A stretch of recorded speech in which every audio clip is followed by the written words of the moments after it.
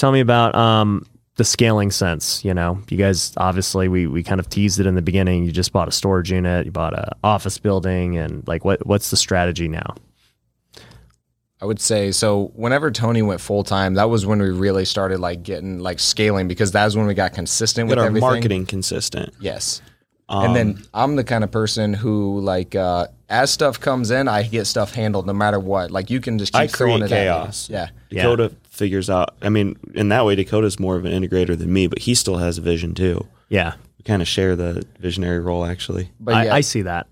Yeah. I'll say, but a lot of times, like, you know, Tony just goes and like gets a bunch of leads and stuff, and like I have to handle them, like, because for me it's like a responsibility. Like if somebody calls and asks for help, I have to help them. Like I just like kind of in me, and then also I'm very organized, and so I got to organize all this stuff. So when Tony went full time, like I'm selling cars, and I have to handle all these leads as they're coming in, have it all organized and stuff, and that's where we started to scale. But I definitely was just talking to Dakota, like. I feel like we took a step back for just half a second to create some systems and hire some folks, and now we've created some more overhead. So now we have the responsibility to generate more income and create more deals and that sort of thing. Right. So Dakota and I just before we get on the podcast, it's like, oh, let's like tell them our sunshine and rainbows. And then we just had like 2 or 3 things go wrong right in a row. Like, oh man, this is a mess. Dude, I can't wait to get back home and freaking figure out how to fix it. You know what's funny is literally just business is a constant battle of just always patching problems. Yeah.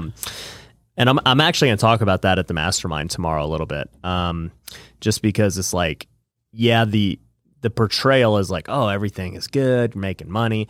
Like, yeah, you are making money, but every day-to-day thing that goes along with making money is a problem, and that's why you make money. And I mean, it's business. The good thing is, as you build up leaders in your company, you don't hear about those problems, you know? Right. I don't remember the last break-in I heard about, the last, thing that didn't appraise, it doesn't ever reach me. Wow. Because somebody else just takes care of it, it's done, whatever. If something reaches me, unfortunately, then it's always a big problem. So I literally only deal with big problems. Yeah. But if I had to hear about every little problem that happened, oh my gosh, my head would explode. Yeah, you'd be stressed. Yeah. So they know to like protect my brain. That's awesome. That's awesome. Yeah, that's amazing. Yeah, we stress out a lot. I mean, I think our next step too, like the 2 things that I've been focusing on since day one has been finding deals and finding money. And so I've been working on how I can find private money lenders and still follow SEC regulations and not break into that yet. Right. I don't know if we're ready to go to the syndication route or anything like that yet. Yeah. Actually, there's a couple of the SEC. I don't know if I'm ready. Yeah. There's a couple of guys out there, Eric and Max. So for those listening, you can't see what we're saying, but today is our first day of our mastermind for the Future Flipper All-Stars. That's the high-level program. If you guys want to learn more about it, you can go to futureflipper.com. But we have people that are trying to do like that. That's the beauty of the group is everyone is doing some different form of real estate. We're not all like, oh, we have to only flip. You're buying these cheap houses. I'm out here doing a bunch of different things. Eric and Max want to talk about starting a fund, which now you're saying too.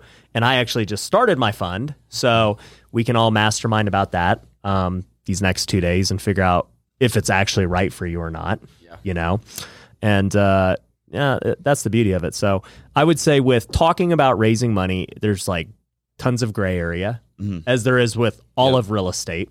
Yep. And so Bandit signs. Yeah, dude, everything's gray area. Like literally cold calling to, construction to raising money to negotiating. There's just red tape everywhere. So with raising money, the only advice I would give to you guys is like, don't ever publicly say, I am giving, 10% interest and, do you want to invest with me? Like you can't something do that. Safe. Yeah, something safe. This is guaranteed. Like I can't even say that. Right. And I've gone through the SEC stuff. Even though it probably is. Well, So all I can say is, hey, here's our targeted returns for the fund. You have to be accredited. to invest with us in the fund. You know, I can't just take anybody's money. And, you know, we're going to do our best to hit the targeted returns. Now, granted, for me, do I think I'm going to beat the targeted returns? Well, I'm always the optimist. I think I'm going to crush what we're going to say we're going to do. Yep. But legally, I can't like box myself into saying we're going to get 30, 50, 100% returns. And people are like, dude, you didn't get it. And then I'm like, all right, I'm in jail. You know? Oh my gosh. No, but that's, and we'll talk about that later. That is the risk of the fund is like, now you could go to jail for doing or saying the wrong things, Wow. promising things that, you know, aren't true. Yeah. So maybe you don't want to start a fund. Yeah. Maybe not a fund. Well, then the only other thing I can think of scaling wise is finding deals. You know, well, you know, and you could find deals. And so what I was just saying with raising money that way is like, you can't just go out there and say, I want to do this. But what you can do is play in the gray area and just say, look, you want to partner with us on deals? Hit me up. And that's it. Like, just, you know, here's the deal we did. We made, you know, $30,000.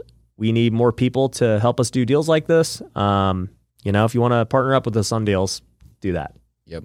And I've talked to my lawyer about, you know, phrasing. And even for me, like, I asked him, I go, hey, what happens if I get a non-accredited investor? And he's like, here are things that you can do with them. Here are things you can't do with them. So, yeah.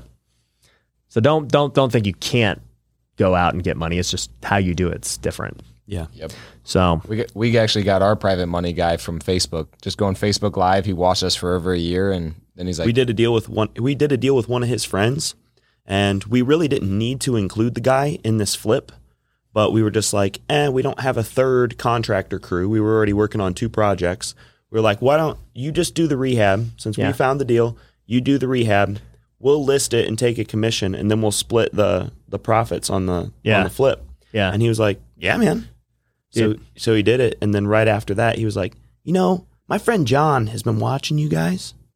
You guys need to go. You need to go talk to him. yeah. dude, you never know who's watching. It's funny. I've gotten the majority of our funding from social media, just from people watching me. Right. Yep. I was doing the workshop last week, and we had a kid in there, young kid, like, I don't remember how old he is, like low 20s. And during the workshop, I gave like a speech on social media and raising money and all this stuff. And I go, dude, the best way to raise money is just to showcase what you're doing. Like, if you just show people, you know, these flips, these deals, and you're talking about how much you make. And it was something that I never wanted to do initially when I started out, because I'm like, I don't want to tell people how much I'm making, and I want to be humble and all this. I don't want people in my business. Right. But then I realized that I was losing money by not doing that and not growing my business. So I just started just being open about it. I'm like, this is what it is. And more people wanted to invest with me. And then so I tell this story, and I give some things that they can do. And so the kid goes and posts a pic of us at the workshop. You know, I take a picture with all of them, and he messages me. He's like, dude, I posted a picture of you talking, you know, I was just talking about the workshop and how, you know, I'm gonna flip houses. He's like, and I already got a private lender for $200,000 because he watches your YouTube and he wants to get in on it. Wow. You know, I was like, well, What's my cut? yeah, I'm like, why doesn't he want to invest with me? Like, what's the deal? You know, there's Pineda Capital, right? But no, it was like, I'm like, that's great. Like, freaking, you're doing exactly what I said. And just like, you know, leverage everything, whether it's me, you know, you paid a lot of money to be here. Like, I'm totally cool with you using that as content. And same thing with everyone here today at the mastermind. Like, dude, leverage being here. Because if people see that and they're like, dude, they're not only doing deals, but they're investing in themselves to do more deals, you know, and get better and network. That's something that Dakota and I talked about too, because what you hit on was like a great lesson about giving, and like, when are you a giver and when are you not a giver? And what we've been trying to figure out is like, how can we create the course and not create a bunch of competition? But that's also like us lacking an abundance mentality where like, there's enough deals out there for everybody. This is actually going to help us. And in the process, it's like, anytime you don't share your gifts, anytime you don't try to help people, anytime you don't put yourself out there or take a picture of the check and post it, you're actually taking from people. You're holding them back from getting what they want. Yeah, because you just don't know if that's going to inspire somebody to do something, otherwise, I mean, look, what the 3 mission statements of this podcast are: invest, innovate, and inspire. And I mean, obviously we talk a lot about investing, and for me, innovation is always doing new things that we've never done before. I'm always like, man, what's next? Like, I want to keep pushing the envelope. You don't even think about it. You just do it. I just do it, dude. I'm like, that's a good idea. Like, let's roll with it and see what happens. But with Inspire, that's the one thing a lot of people have told me over the years, like, dude, what you're doing is so inspiring. Yeah. And I'm like, I don't even know. Yeah. I'm just like doing my stuff. I don't know that I'm doing that. And to hear it makes me want to do it more. And then also, I've been inspired by so many other people that have like changed my path because I see they're doing something like, oh, dang, like I could do that. Yeah. And so you don't really know who you're impacting. Yeah, so you definitely inspired us to actually like let people share a lot more, because I remember that was a conversation that you had with us, like, hey, you guys need to share a little bit more, because we're like very similar. We're like, dude, we don't want to tell people or show them checks and all that stuff. And so that definitely helped us a lot, because that helped us to find our private money lender and to show other people like, hey, like we are like actually out here doing this stuff, because a lot of times you just like don't want to share. Yeah, no, I'm